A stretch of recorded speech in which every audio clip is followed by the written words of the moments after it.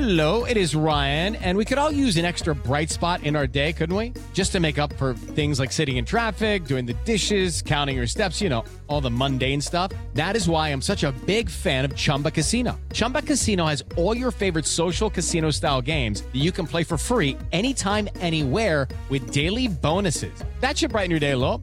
Actually, a lot. So sign up now at ChumbaCasino.com. That's ChumbaCasino.com. No purchase necessary. VGW Group. Void where prohibited by law. See terms and conditions. 18+. Judy was boring. Hello. Then Judy discovered ChumbaCasino.com. It's my little escape. Now Judy's the life of the party. Oh, baby, mama's bringing home the bacon. Whoa, take it easy, Judy. The Chumba life is for everybody. So go to ChumbaCasino.com and play over 100 casino-style games. Join today and play for free for your chance to redeem some serious prizes. ChumbaCasino.com. No purchase necessary. Void where prohibited by law. 18+. Terms and conditions apply. See website for details. Hey guys, it is Ryan. I'm not sure if you know this about me, but I'm a bit of a fun fanatic when I can. I like to work, but I like fun too. It's a thing. And now the truth is out there. I can tell you about my favorite place to have fun. Chumba Casino. They have hundreds of social casino style games to choose from with new games released each week. You can play for free anytime, anywhere. And each day brings a new chance to collect daily bonuses. So join me in the fun. Sign up now at ChumbaCasino.com. No purchase necessary. VGW Group. Void where prohibited by law. See terms and conditions. 18+. Step into the world of power, loyalty, and luck. I'm gonna make him an offer he can't refuse. With family, cannolis, and spins mean everything. Now, you wanna get mixed up in the family business. Introducing The Godfather at ChumbaCasino.com. Test your luck in the shadowy world of The Godfather slot. Someday, I will call upon you to do a service for me. Play The Godfather now at ChumbaCasino.com. Welcome to the family. No purchase necessary. VGW Group. Void where prohibited by law. 18+. Terms and conditions apply.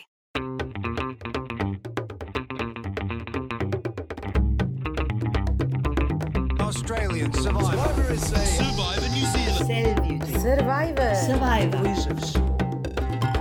21 South Africans, 12 ordinary Australians. 16 New Zealanders. 20 suomalaista. £1 million. Miljoona euroa. Miljoon rubli. Schrijven het The adventure of a lifetime. Hello everyone, Shannon Gus here, getting you ready for our Week 7 exit interviews for Survivor UK. The season continues to be so much fun. Another 2 incredible episodes this week for a post-merge that has been so good. So I got to speak to Lawrence and then to Nathan. 2 really worthwhile interviews, took a lot of time with both of them. So thank you to the BBC for that as always. Sorry for the delay on these ones, but I hope it was worth the wait. The recap with Mike filling in for George this week is out as George is overseas, and I've just recorded the check-in with Rob as well. So all that Week 7 content should be hitting your feed and the patron feed pretty much now, if not already. So hope you enjoy all of that. Thank you for listening to these exit interviews, and I will see you on the other side. Hello. Hi, Lawrence. Welcome to RHAP. I'm so sorry to see you go. You were a preseason favorite from all the way back then, so I'm really sorry that it went this way. Too kind, at some point I got to get my own spanking in, and well, it was about time, I suspect. So yeah, I apologize for my rather unattractive college dorm background, and it's looking particularly dark, but it's probably good. I can hide in the darkness, and so that does a trick too. No, it's all good. I mean, I have so much to ask you. Firstly, we have to talk about the Tanuke vote. You're kind of part of the flip. You vote for Pegleg. You don't vote, to save Tanuke, but you don't vote Tanuke out. You give her some information, but from what she said, it was very close to tribal council. It wasn't all the information. It wasn't about Matthew flipping. Can you tell me what your thought process was through this vote and how you think that went? Ooh, you go straight for the toughies first. Yes, the question on everyone's lips, I think, Lawrence. Yeah. Tanuki's was a particularly tricky one. And this is all in the context of like a very long sort of friendship with Tanuki. I think Tanuki's the one person who I had really a very high degree of trust the entire way through the game, and who I felt as a result I owed her a certain level of sort of integrity too. At the same time, we saw, how things were moving and how she and Nathan did have this very strong connection right towards the end of the game. And it seemed clear to me on the one hand that, I wasn't a priority there, and that, Nathan, in my view, needed to go. Bless his soul, he's a hilarious guy. But as the things that are in the game of Survivor, you can trust someone with your firstborn baby outside Survivor, but within the game, as soon as the trust has been broken once, it's nearly impossible to break it again. And of course, this isn't it's simply the fact that it was clear to me that, I voted once against him and that he would never trust me again. And he made that abundantly clear. So it was clear to me we needed to, split them up. So I would have preferred to go for Nathan because he was a very strong challenger. On the other hand, the case of Tanuki made a lot of sense too. I mean, she's brilliant. Without a doubt, I would have said the most obvious candidate from the beginning to have won this entire thing. So she was the big threat there. And I didn't have the sort of clout to be able to change everyone's opinion to go for Nathan instead of Tanuki. So I thought, all right, I'll go ahead with this plan. But at the same time, and here's a nice, ethical, sort of head scratcher, how to maintain everything together without, completely being a grade A schmuck. And so I came up with this huge, tangle of sort of moral limbo. How can I be part of this? And at the same time, somehow honor her. And so I stuck to a very sort of legalistic view, I strictly vote her out, and went for the compromise within the group. I said, look, I'm not going to vote for Tanuki, so I'm going to have to vote for a burner vote. And so Peg was like, okay, you can take my name. So I just went for Peg. And of course, I have a lot of these odd promises to myself that from the outside perspective make no sense. For example, I have promised that I would never smoke a cigarette in my life, and this from a very young age. But everything that's not strictly a cigarette, I'm willing to smoke. The point, give me a tea bag, and I'll probably end up smoking that. So it's exactly that sort of very technical point. So I felt I justified myself by not voting for Peg, and thought that perhaps by staking this claim here, I would signal to others that I had some shred of integrity, which I'd already had been called into question previous sort of episodes. But nevertheless, I was still racked by guilt about Tanuki. So I thought, okay, if I spill the beans in a slight way and just tip her off, and thereby giving her at least knowledge and perhaps even the smallest chance that she could change things around, then things would be okay. And at the same time, I would maintain her trust.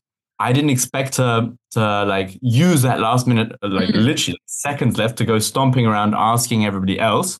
So that wasn't great, because then they were put in an awkward position to the point where, oh my God, Lawrence, they were literally having to bend their own integrity just so that I can maintain my own fragile sense of integrity. And ultimately, Tanuki still believed that I'd voted her out. So the first thing she did when she was voted out, she came up to me like, Lawrence, did you vote for me? And I said, no. But she didn't believe me until after I left. She was still convinced that there's no way Matty would have done this, and that it must have been me. So how... I suppose this all comes down not from a particularly strategic sense, there were strategic elements there, but rather from moral. Some elements of morale and morality, but also just the absolute bizarre situation you find yourself in at that point of complete starvation, delusion, paranoia, and all the rest. So, as we saw with my the episode that we on episode 13th, which was absolute chaos. There was not a shred of planning or strategy there. That everyone was sort of, scrambling about, completely scratching their heads. Yeah, well, I mean, you tied yourself into knots, Lawrence, with that to try and get it around to, play within the lines technically, but that's, it's a really, really tough one with Tanuki there. But going forward, what was your plan? What was your group like? Because you haven't really voted with anyone at that point. You kind of have, you're kind of with Chris and Matt. where were you going forward with this? We see there's a bit of a relationship with Leilani. Did you see yourself more as with like Nathan and Leilani? We see you vote for Hannah. Did you see yourself with Chris and Matt, who had flipped and you'd kind of half flip with them? Like, where was your group here if you'd been able to kind of go forward with some sort of structure? So my strength in the past, which is probably what makes me somewhat unremarkable, is that I managed to play a fairly neutral game. I got along with everybody without sort of firmly setting up myself in a particular camp, and therefore was not a target at all until now. The only time I'd been a serious target was around Rachel and Jess's. That was a surprise to begin with. But till then, I played a fairly smooth and neutral game. And that was still the plan to continue onwards. From that point, it was clear in my head and also in a number of others that I was yet to be for the chopping block for a while. It was very clear that the next would be Chris and then Nathan. And that was at least what we'd understood with a few people left. Of course, a huge spanner in the works there when Chris found the idol and Nathan found it as well. I didn't know quite the extent of the bungling by Matty and Chris. That was really an embarrassment that really cracked me up on the weekend watching this back. But from then on, it would have been a process of probably ended up with hopefully with Matty and say Leilani or even Hannah, and using that towards the end. For me, it was clear that Chris was a can that was being kicked down the road, and that's like everyone's way of thinking that there's no way Chris will make it, but nonetheless he played masterfully. So despite all expectations, he's still in the game, which was remarkable. Yeah, well, you're going to vote for Hannah here. You say you connect to her the least. Was there a plan, to counter Nathan's idol? He'd said that you might have been a target. Obviously, we see the votes are then thrown onto you as a contingency. Were you trying to do anything about making someone else some sort of contingency to protect that against yourself or to protect against an idol? Or was it just at that point just pandemonium? At that point, it really was pandemonium. And it was shown to be even slightly more structured than I think it was, because there was a point, it was pretty much who left the conversation first. And that's when they were like, okay, let's put it on Lawrence. Because we were, at this point, Chris was safe with a big smile on his face.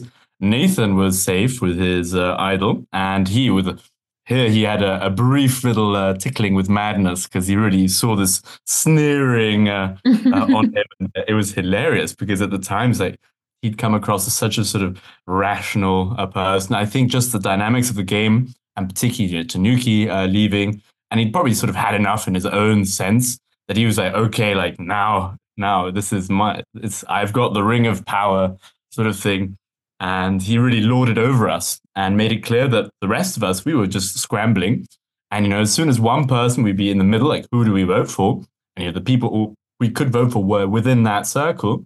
And as soon as one would go off, like, are we going to go take them out? Of course, I must have left long enough to have every vote placed on myself. So it really was fairly unexpected. But how does one react in situations with limited information and time budget? So yeah, very, very tough. I'd love to go back to early Calaton before the swap to what you kind of felt like the hierarchy was. I know you were kind of in like a neutral position. How did you kind of see the dynamic there? And what would you say were your kind of prime relationships? I know that Tanuki was obviously a major one. Shy seemed to be a prime connection going forward. Like, where did you see your place in the tribe and your main connections within that?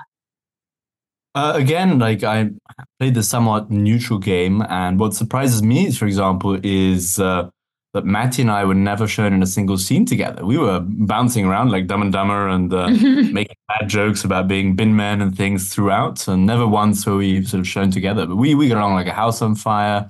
Big fan of Tanuki, obviously. Shy was my strongest ally there. But I was...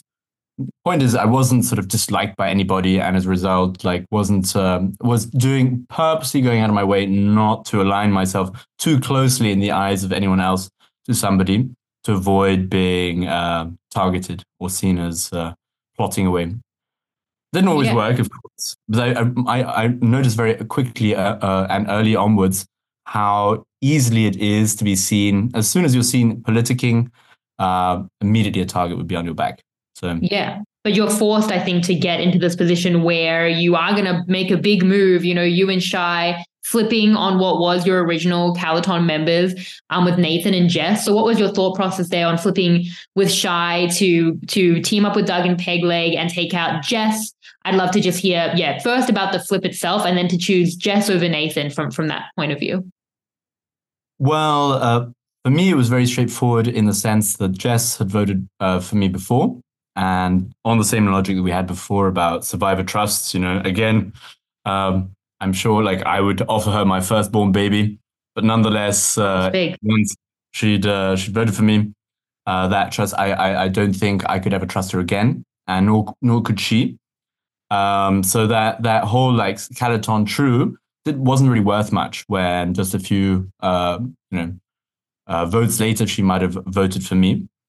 Nathan, so between Nathan and her, she was the clearer option simply because Nathan, I'd never voted for Nathan before. And these two, Doug and Peg, seemed like very affable, likable potential allies. So we thought, let's put our lot with them. And they seemed trustworthy enough. And at the same time, I thought that so I was here guilty of really piggybacking off of Shai.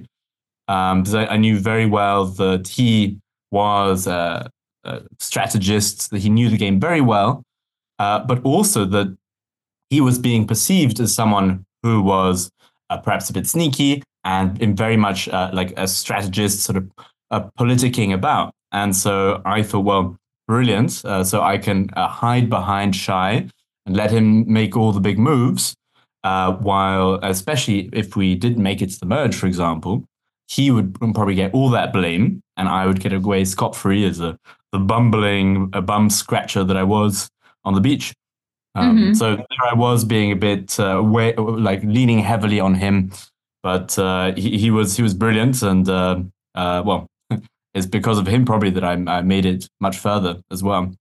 Well, yeah, I mean, it made a lot of sense, I think, to use him as a shield, and that's going to actually play out when he goes. But I'd love to hear this relationship with Shai if he was your prime ally, and he was always in trouble with Shai. Like it was always between someone and Shai. And so what was it like? Firstly, what kind of drew you to him to have that relationship? And then what was it like to have an ally who was always kind of like on the brink of extinction? And then eventually, you know, they flip back and he's taken out. So it feels like it was probably a roller coaster to be Shai's number one ally. Yeah, and I suppose so. I saw from early on that poor Shai was really it was subtle things because I don't find it too difficult to get along with most people, but in those situations when you're hungry, the lights is going out, we don't have a bed, everything's collapsing, people start getting a bit sort of what's the term? Just a bit sort of easily irritated, aggravated, and people like let's get moving, and so. Shai is just a slightly more direct person than most other people. Me, I'm like, all right, if I sleep in a bin tonight, that's fine. But as a result, it's created these micro tensions with, say, Leilani or Nathan or other people in the tribe, which wasn't, especially on such an early point, is not quickly forgotten. And so this also then in future challenges, I saw that he was like, I know how to do this. I've seen this before on previous challenges. We have to do this and this, and people didn't necessarily like being told, even though it was the obvious sense of thing. So he was just slightly less delicate in communicating these things across. And as said, like he was a wealth of information, so it made complete sense. And it was just good to have a friend, and he saw that in me, and I saw that in him. And well, there was a benefit for both of us. He, I think, was able to use some of the goodwill I had in the tribe to be less sort of isolated, and I was very happy to have him a word and an ally and a strategist. Yeah, and then what was it like, to almost lose him like 15 different times, and then to actually lose him when you're blindsided? Well, I assume blindsided when Doug and Peg flipped back over. Because in so many times where I nearly did lose him, so to speak. I never really thought he was in trouble. There were a lot of mutterings around, but I'd always make the point in these conversations to sort of move votes away from Shai. So I actually really was quite surprised when Shai was voted out. And you could see me looking completely dumbstruck when it does happen, because I realized all of a sudden how vulnerable I was. I mean, I was left with this wonderful bunch of fellows, Nathan, Pegleg, and Doug. But it was so patently obvious to me that even though Doug and Peg had been my previous allies, my simple fact of having been by association, being with Shai, meant I was next. So when the merge came, you found no happier than Bunny than myself, really. So yeah, but at the merge, you're kind of forced to go back with Calaton, who at that point, like, is Nathan, who, as you said, that there was already kind of that divide with someone like Nathan. You get back with Tanuke, which is good. Matthew, Leilani, who we can talk about as well. But you're put back into Calaton through these votes through the merge, where Lenena's going to implode and Calaton are going to kind of push that to take out Lee, Ash, Doug through this early part of the merge. So what was your thought in being kind of back in this Calaton family where you had defected and like been brought back here in a way? I don't think that was at all a concern. When I arrived, those micro tensions that were there, the niggling point of me having voted for Nathan, would only be something that would be relevant much further in the game, simply because we had bigger fish to fry right now, and I breathed a huge breath of relief, because I felt like I am so far down the kicking order, or the pecking order, that I can breathe lightly for now. So at that point, it was like very happy, grab whatever coconut I can and celebrate, and watch Lenena, or the original ones, sort of pick themselves off. Were there any specific plans around taking out someone like a Nathan, as you mentioned, over a Tanuke? That plan does kind of come to you, and you in your waves go through it while also protecting, as we've discussed. But were you kind of thinking in the back of your head about like when you would kind of upend that hierarchy where you were currently in a middle spot, which would become more of a bottom spot going forward? Or was it again like looking more neutrally and like taking opportunities as they come? Well, the further we advanced in the game, we did feel there was a certain pecking order. And of course, everyone had a slightly different pecking order in mind. I, for example, thought I shared the same sort of knockoff list that Matty did. But of course, what annoyed Nathan and Tanuki, and perhaps even Chris, is that Matty basically told this knockoff list to everybody else, simply editing in the final name to suit whoever he was speaking to. So it was quite tactical from then. And so Matty done it very well, because you'd have never have guessed he seemed so carefree at the beginning. And towards the end, whether intentionally or not, he did become much more of a game player. And well, he'd done masterfully to hide that in the past. So what would he do? He had his list, and what was he doing with that? He basically had his like list of people to pop off, and keeping at the top his own name and X, and that X was whoever he happened to be speaking to, right? Which makes sense, right? So would you have pushed anything, or like you were just more thinking about it day by day, or did you have a sense of like when, because you thought like Nathan would have been a better target? So did you have a sense of like when that would need to happen, or how that would happen, or it was just going to kind of arrive if it did? Well, I had that sort of list, and the Nathan, for me, it was going to be Chris, and then Nathan, and then God knows who would be next. I'd have to go back into my mentality from then, and probably avoid the weekend I've just had to clear the dust on my brain processes. But there was certainly a plan. Some people were more closely attached to certain amounts of the plan, and of course you had to adapt it. It was just the dynamic of the game with the idols that really threw things off on that particular day. For the final 7 for Nathan to go, then after Tanuke. So I'd love to talk about Leilani. Such an interesting one for me with Calaton, because she's been in with Calaton. She was voted out of Calaton to the other tribe, and we see the loyalty that she says in your final episode that she seems really close to you, which we hadn't seen as much. Can you just talk about how that relationship had evolved through the game? And that is a shame you don't see it as much. Leilani's a huge sweetie, and from the very day we first arrived, Leilani and I got along really well. Basically, she let me talk about horses, so it's a real sucker when I'm busy on the beach starving, and we sort of opened up to each other, and it was very sweet. And Leilani had always been very generous of heart, and at first, a lot of people were like, is this, how real is this? And but ultimately, it was very clear throughout that she really does, as she always said, plays with the gut, and everyone was wondering, is she sort of gaming this or not? But no, ultimately, she really climbed out of the lion's teeth often enough, because she, even more than Shy, had been in the target. And I think, well, as we're seeing now, like throughout, she was just not seen as a particular threat. And now she's coming into her own as she's able to leverage the very strong relationship she's built and just her position within the tribe. So she's done really well for herself. For sure. Well, I'd love to talk about Fishgate, such a big part of that early part of the season. More, I think, of what Ren was doing, because Ren lied about the fish. You didn't. You chose the big fish. You came back, told them, you didn't say about there was an idol on the island because you didn't want everything from what we saw to kind of like be thrown into chaos. So you said you were kind of given this choice between the idol and the fish, put it down to like a binary decision. And then from what we saw, you told at least Tanuki about the reality. So can you just tell us what really happened with that and what your thinking was through the decision, through the lie, and then through the information that you gave later on? So this is an interesting one because, and this is exactly the sort of thing where I would have benefited from watching more Survivor in the past. I had no idea that this is very standard practice for there to be 3 options. And nor did I expect this to sort of come between Ren and myself. So even though I chose what I thought was sort of the altruistic choice for everybody, it still sort of somehow blew up in my face, though not as badly as for Ren. As I was literally saying, well, do I really need a chance to get an idol if right now I'm not at all in threat? There's no one in camp who dislikes me. I'm seen as somebody who's not plotting, who's trying to be helpful. And I thought, well, by getting the fish, once again, thinking of the tribe, not of myself.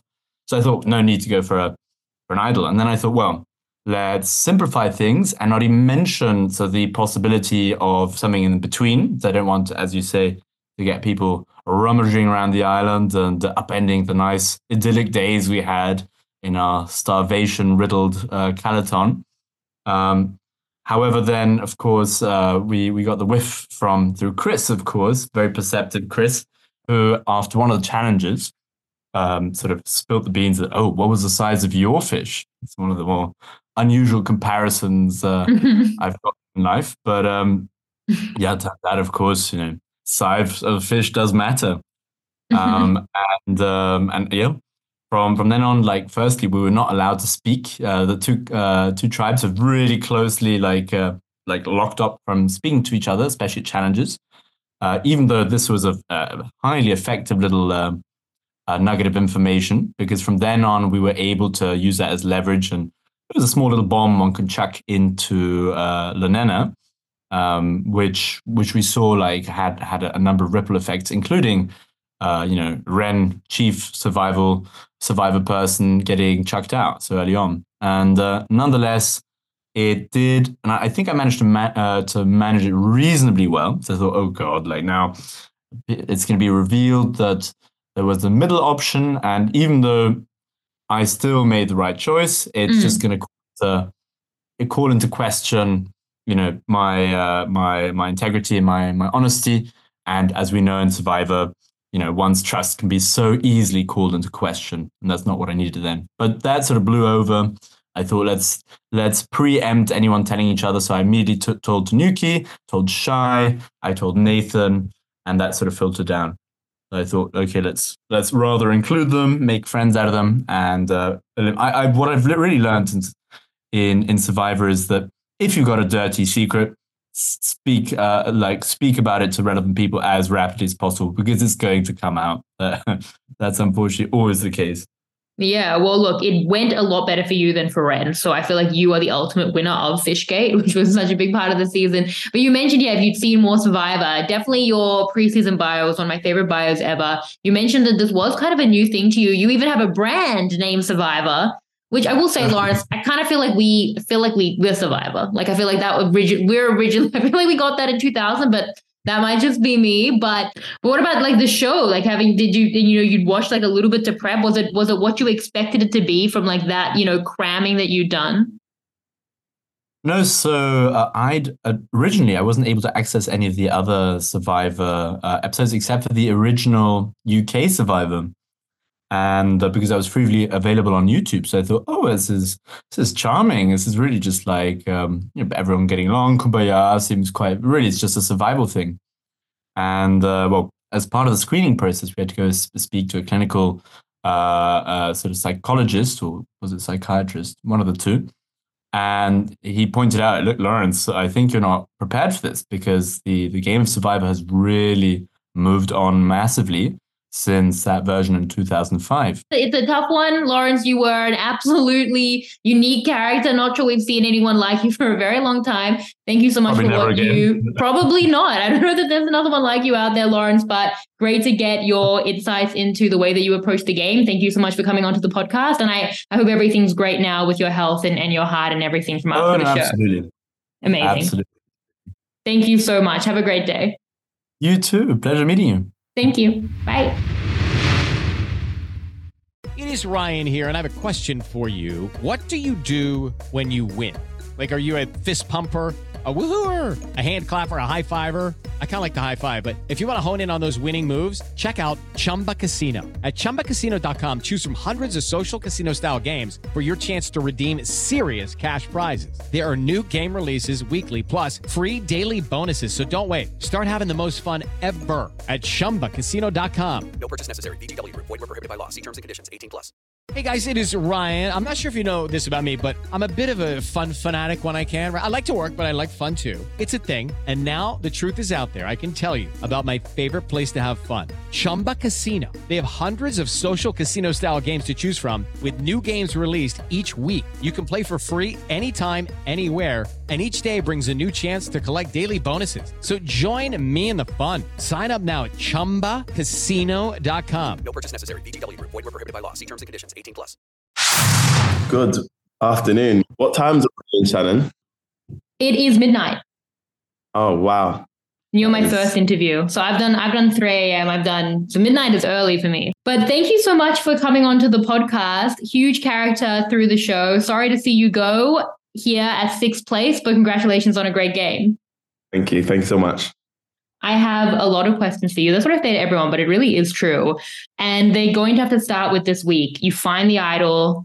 The lobster trap is open. It's like a gift from the Survivor gods. Talk me through your thought process, because it's hard, I feel like, how to manage that.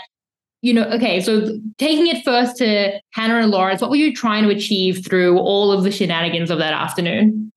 Yeah, sure. So I think some context that was perhaps didn't come across in the edit was that it was very obvious. It was going to be very obvious to the camp who found the idol, because the lobster trap was at the far end of the beach where no one didn't go, except for unless you were going for like tree mail or you were going looking for something very specific.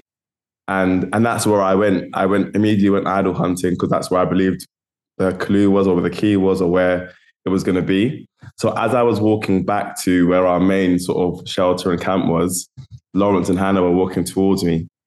So they would have eventually got to the lobster trap, and they would have seen idol's not there. The only person that's been up there, Nathan. So part of my, I guess, strategy or plan was to sort of use that bit of information to kind of make them feel like they kind of had a little bit of, I don't know, advantage, or that I'm kind of put some trust in them, some faith in them, and almost use that as an attempt to sort of form a bit of an alliance or a bit of a plan with them.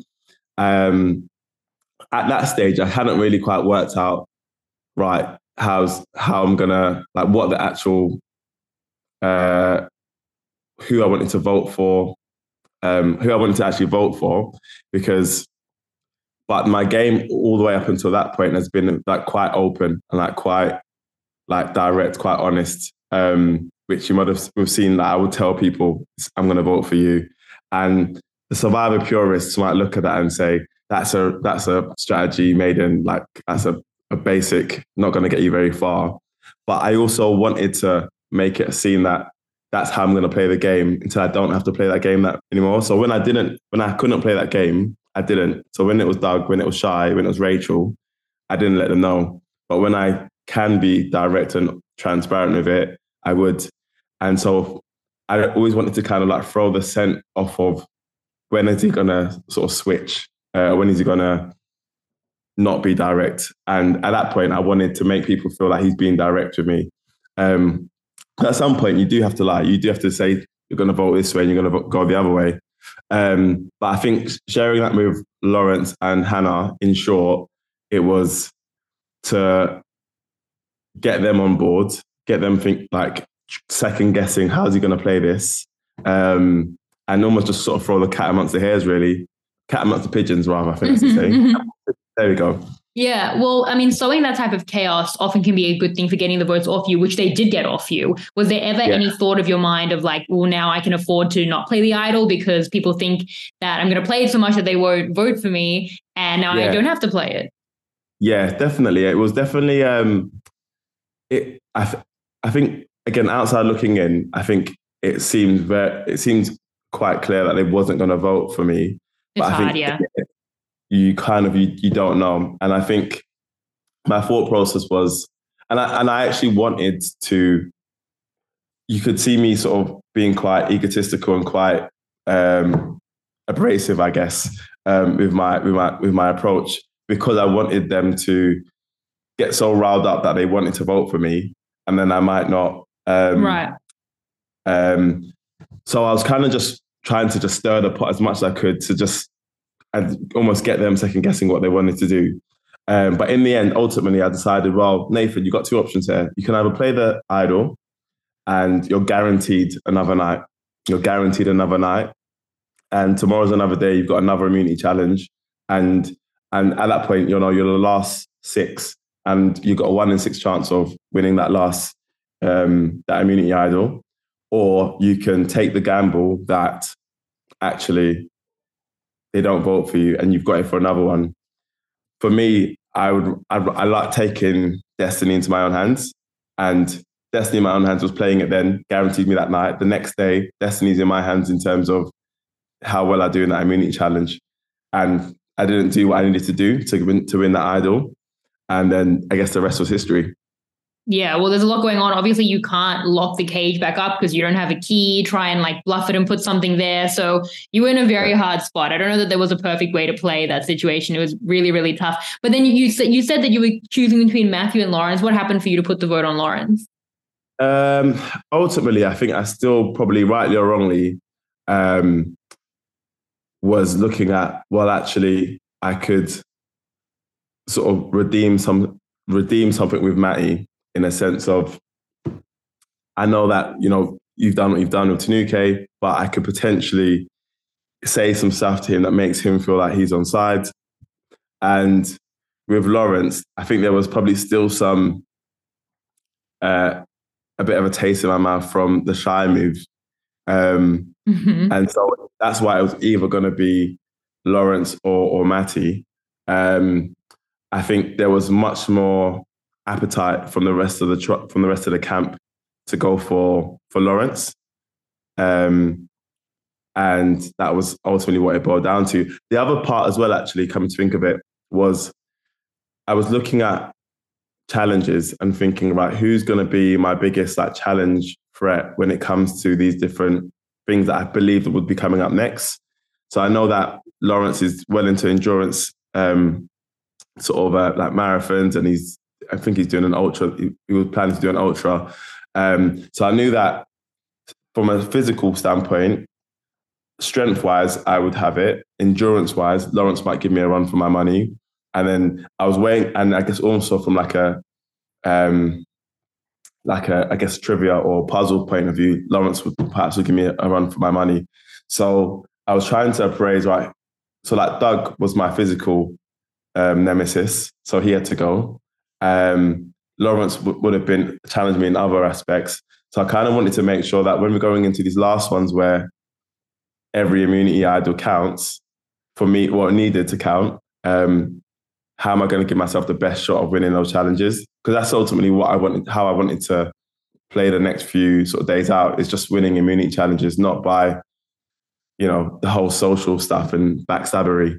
Well, had you heard that there were other votes on Lawrence when you did that, or you were hoping that it would be maybe your vote? Okay, you'd heard that. Yeah, yes, I knew that everyone was going to be going. And I guess part of why I felt that I could make it past another day, even if I didn't win the next immunity challenge, was because, and this was quite naive of me, I guess, but Hannah and Pegleg, that I was the one that said I'm going to go for Lawrence, and they were with me. I guess they voted with me to vote for Lawrence, and so therefore, in my mind, wrongly, I thought, well, the next vote, even if I don't win the immunity idol, as long as Chris doesn't, they might vote with me to vote for Chris. But I guess their play really, and when I look back at it, it wouldn't make any sense for me to be going through with them, because they know that Chris he's not got the most fans on the jury council, so it wouldn't make sense to bring me when they can bring someone that has no friends on the jury. Yeah, I mean, we definitely hear Hannah speak to that. I would love to kind of talk about some of those jurors and some people still in the game and go back to early Calaton, where it really felt like you and Tanuke were running the tribe. Can you give a sense of how you felt the hierarchy was? I saw it as a bit of an onion alliance, you and Tanuke in the middle. We know Matthew was there. Jess and Rachel we saw on one side of that. Lawrence was kept in check. Shy was someone you seemed to vouch for a lot. The audience can't see that I am using my hands, but this is how I kind of visualized it for myself. Can you give me a sense of how you felt the hierarchy was broken down in some of those key relationships? Yeah, I think very early on, I think in Calaton, it definitely felt that, certainly after the Richard vote, that me and Tanuke were pretty much running the show. And it was interesting because we didn't do that by design. It just was something that happened quite organically. I guess people saw her as quite a strong person, saw me as quite a strong person, and just sort of got behind that, really. I think Shy and Lawrence formed a relationship. Jess and Rachel formed a relationship. But I guess what was good is Tanuke had her relationships with the girls. I had my relationships with the guys. And I guess between us, that's how we sort of, I guess, took control of the direction. I think we very much saw Matty as part of that initial sort of alliance. So shortly after me and Tanuke said, yeah, we're going to work together to the end, we said, actually, there's something in bringing Matty in, because, you know, he's been quite loyal. He's been contributing well in challenges. And actually, if we expand that, there's, you know, the strong three that we can take right through to the end. So yeah, I think that's probably sums it up quite well. So yeah, as you explained it, that probably was a fair, and that probably would have been the order in which people would have got picked off, unfortunately. Yeah. Well, we see you vouching for Shy a lot. I feel like we get a lot of that in the edit. At every vote, it's kind of like it can be this person or Shy, and the other person tends to go home. And we always see you, you know, kind of appreciating that he's bringing a lot in the challenges. And then he does immediately turn on you guys. How do you look back at those decisions to keep Shy? And is it a fair assessment that you were advocating for him? Yeah, 100%. I mean, after that, the barrel hole challenge, you know, there was no way that I would sort of see him be going at that stage of the game, for sure. And I think it's one of those ones where we knew that he wouldn't win, because actually he had no real friends in the game, so to speak. You know, within Calaton, he was like bottom, and within Lenena, somehow he managed to form enemies from across the water. Yeah. So it's kind of like there was only really upside in having him around, because he could help us get further into the game. And when the time is right, then we just say, actually, you are no longer really adding any value here. Goodbye. And I guess what really flipped things on its head was when we had the merge, the tribe swap. And that's where things got a little bit hairy. And I guess even at that stage, I hadn't seen it coming that he was going to flip to the Lennons, because he was the one that was really advocating for Calaton strong, Calaton strong, Calaton strong. So when Jess was saying, I'm not sure, but I'm not really too sure. I haven't got a good feeling about this. I said, no, he said he was the one advocating for Calaton strong. And so then unfortunately, Jess took the L there, but then he had to go because it showed that, he'd got a bit too big for his boots. Yeah, where do you put like your place in that? Obviously, when Doug and Peg flip back and vote out Shy, what work do you think you were particularly doing to take him out at that point? Yeah, so immediately before we'd even gone to sleep after Tribal Council, I'd started putting in the work to get Doug and Pegleg on board, I guess, and essentially gave them my word that, look, it doesn't really matter what you guys want to do. I'm not going to be having any conversations around Tribal Council because there's only one person I'm going to vote for. And just so that they were really clear about where I'm going, because the other person, it could have been Lawrence, but so I needed them to be really clear that the only person I'm voting for while I'm still in this game is Shy. And I think also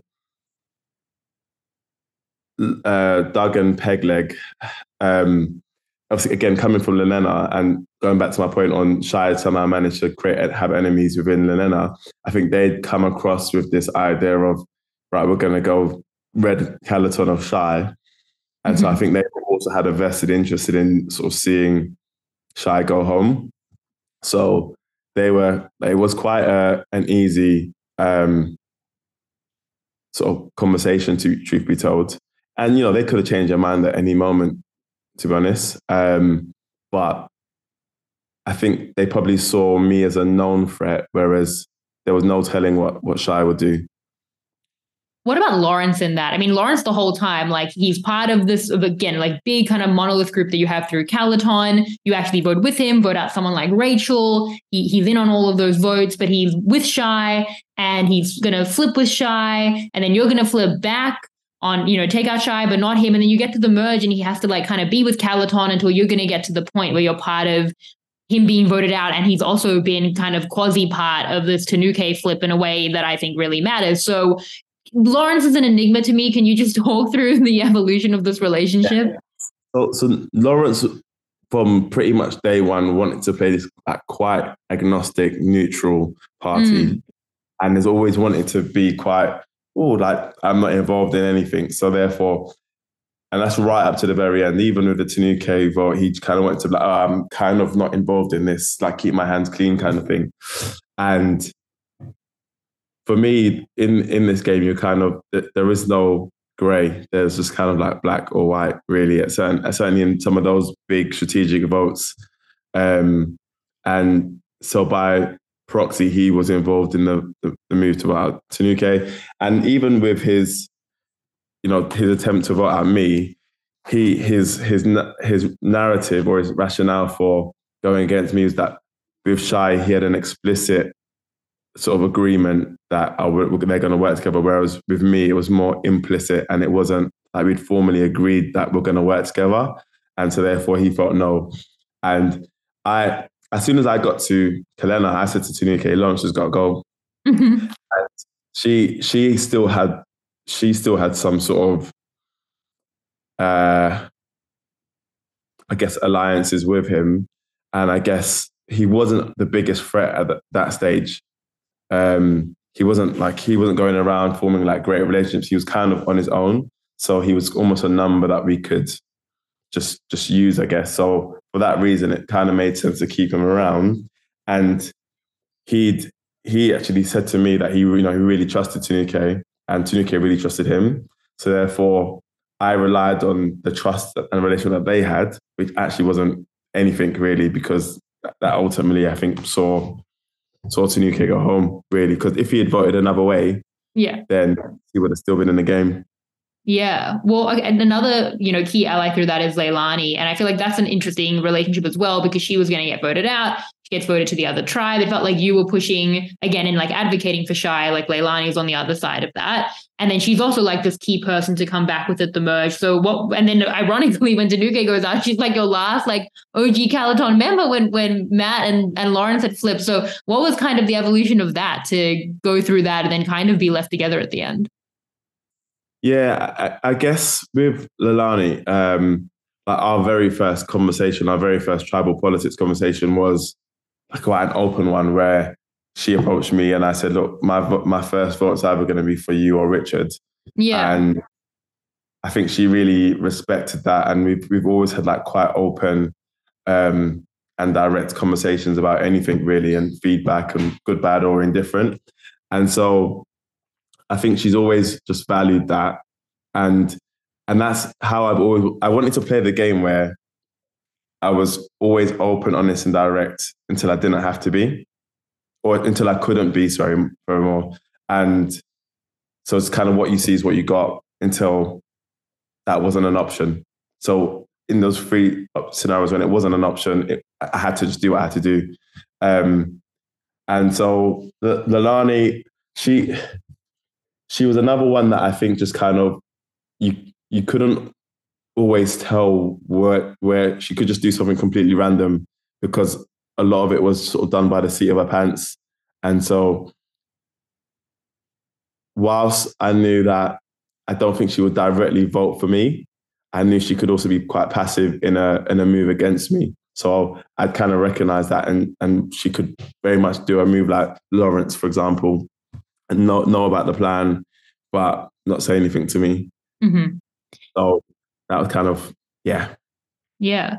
Well, getting to the merge with, two key allies in Matthew and Tanuke, but then again, like more vague connections in Lawrence and Leilani, and what should have been a Calaton minority. It looked like it should have been bad, but there's going to be this like big Lenana implosion, the Lee stuff, then Ash is going to go. It's going to be like a big focus on Ash and Chris. Then, the Doug vote is such a big table setting vote, or what could have been for Calaton. What was your kind of impact in that, or your thought process in getting to that, to what was, a very brief position of like extreme power that you and Tanuke had before her blindside?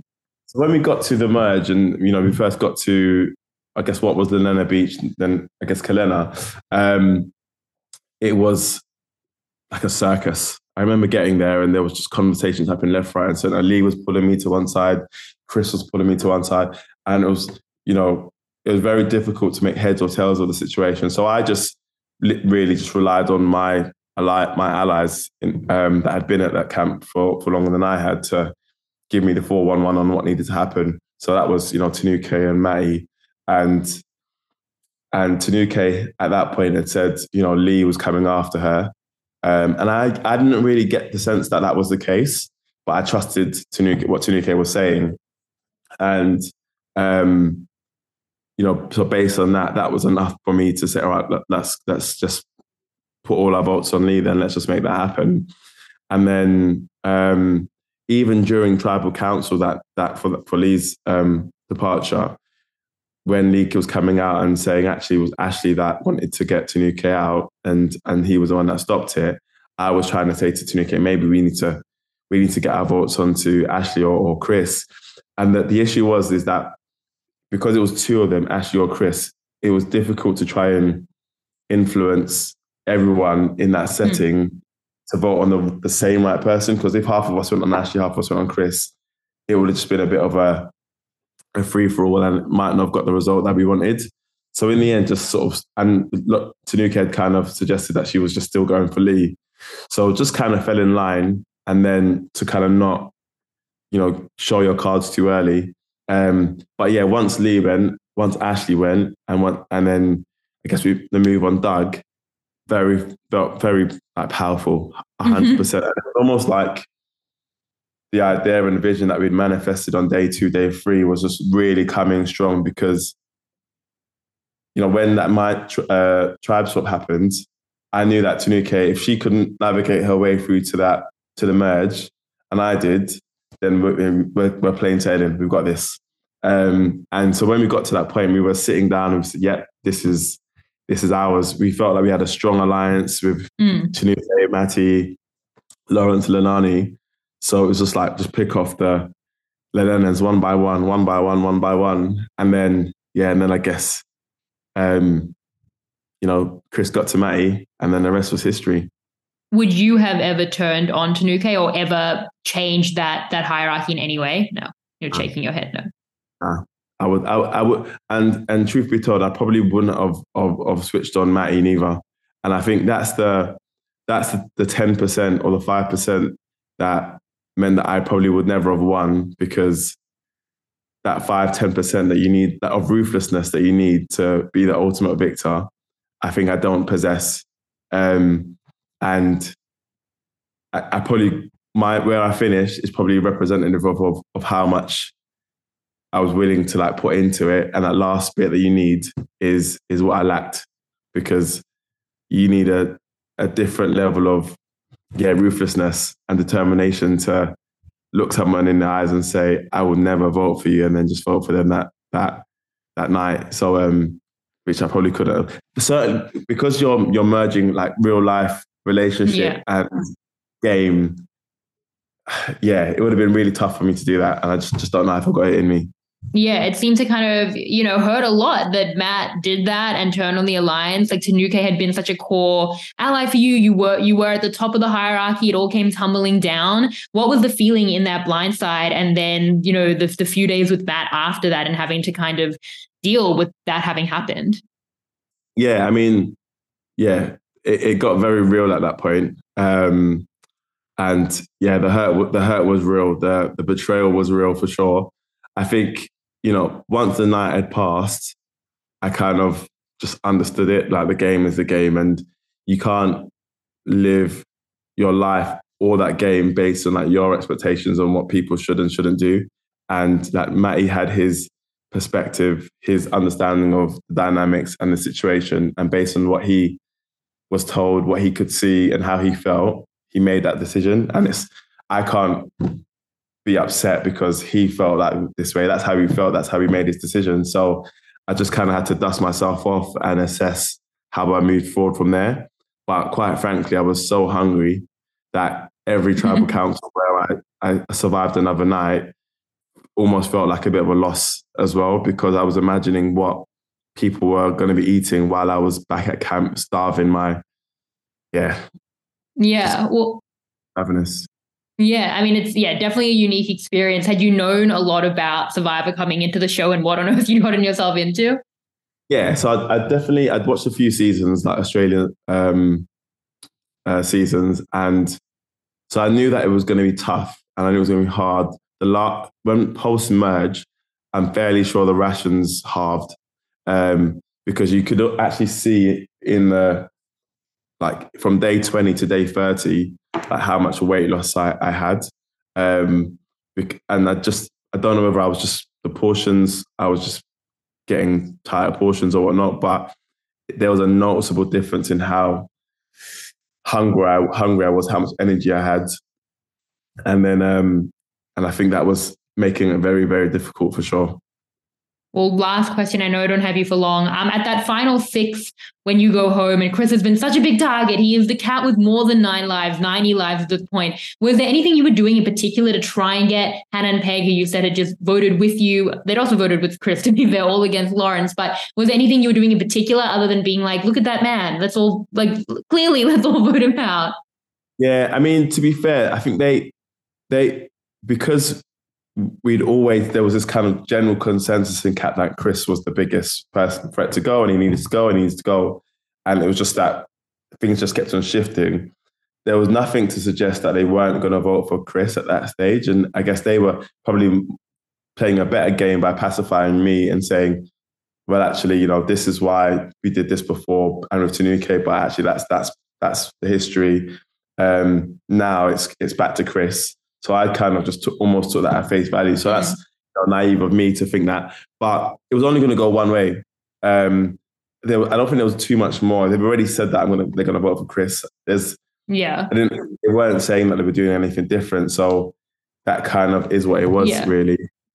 No, I get it. Look, I was shocked that you went. Truly, my jaw was on the floor. I did not think it would be you. So I totally get you having the same impression.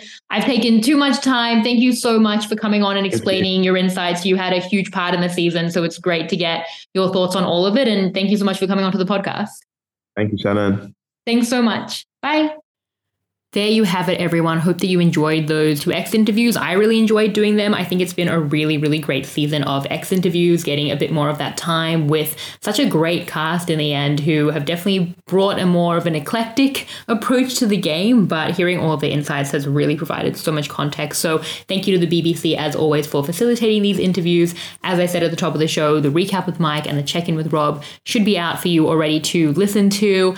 And then I'm covering Survivor 45 as always. Survivor Global/Stockwash crossover is coming this week with Taryn from the penultimate episode. I'm also covering The Crown with Grace Leader on post-show recap. So a lot of podcasting happening at the moment. Follow me at Shannon Gates so you can get all of that, see when all the podcasts are posted. But thank you to anyone who's listening to all of this content, any of this content. I appreciate you as always. Thank you for being on what has been such a fun journey of Survivor UK with me. Finale next week. I'm super excited.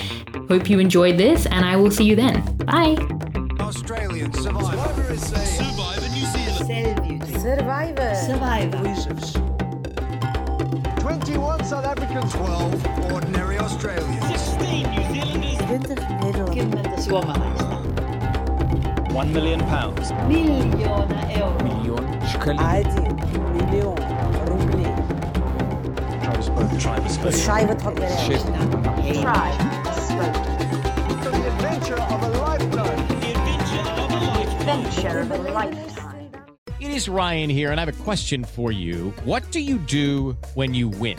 Like, are you a fist pumper, a woohooer, a hand clapper, a high fiver? I kind of like the high five, but if you want to hone in on those winning moves, check out Chumba Casino. At ChumbaCasino.com, choose from hundreds of social casino-style games for your chance to redeem serious cash prizes. There are new game releases weekly, plus free daily bonuses. So don't wait. Start having the most fun ever at ChumbaCasino.com. No purchase necessary. VGW. Void where prohibited by law. See terms and conditions. 18+.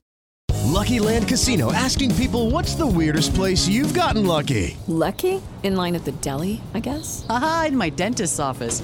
More than once, actually. Do I have to say? Yes, you do. In the car before my kids' PTA meeting. Really? Yes. Excuse me, what's the weirdest place you've gotten lucky? I never win and tell. Well, there you have it. You can get lucky anywhere, playing at LuckyLandSlots.com. Play for free right now. Are you feeling lucky? No purchase necessary. Void where prohibited by law. 18+. Terms and conditions apply. See website for details.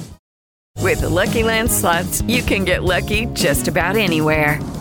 This is your captain speaking. We've got clear runway and the weather's fine, but we're just going to circle up here a while and get lucky. No, nothing like that. It's just these cash prizes add up quick. So I suggest you sit back, keep your tray table upright, and start getting lucky. Play for free at LuckyLandSlots.com. Are you feeling lucky? No purchase necessary. Void where prohibited by law. 18+ terms and conditions apply. See website for details.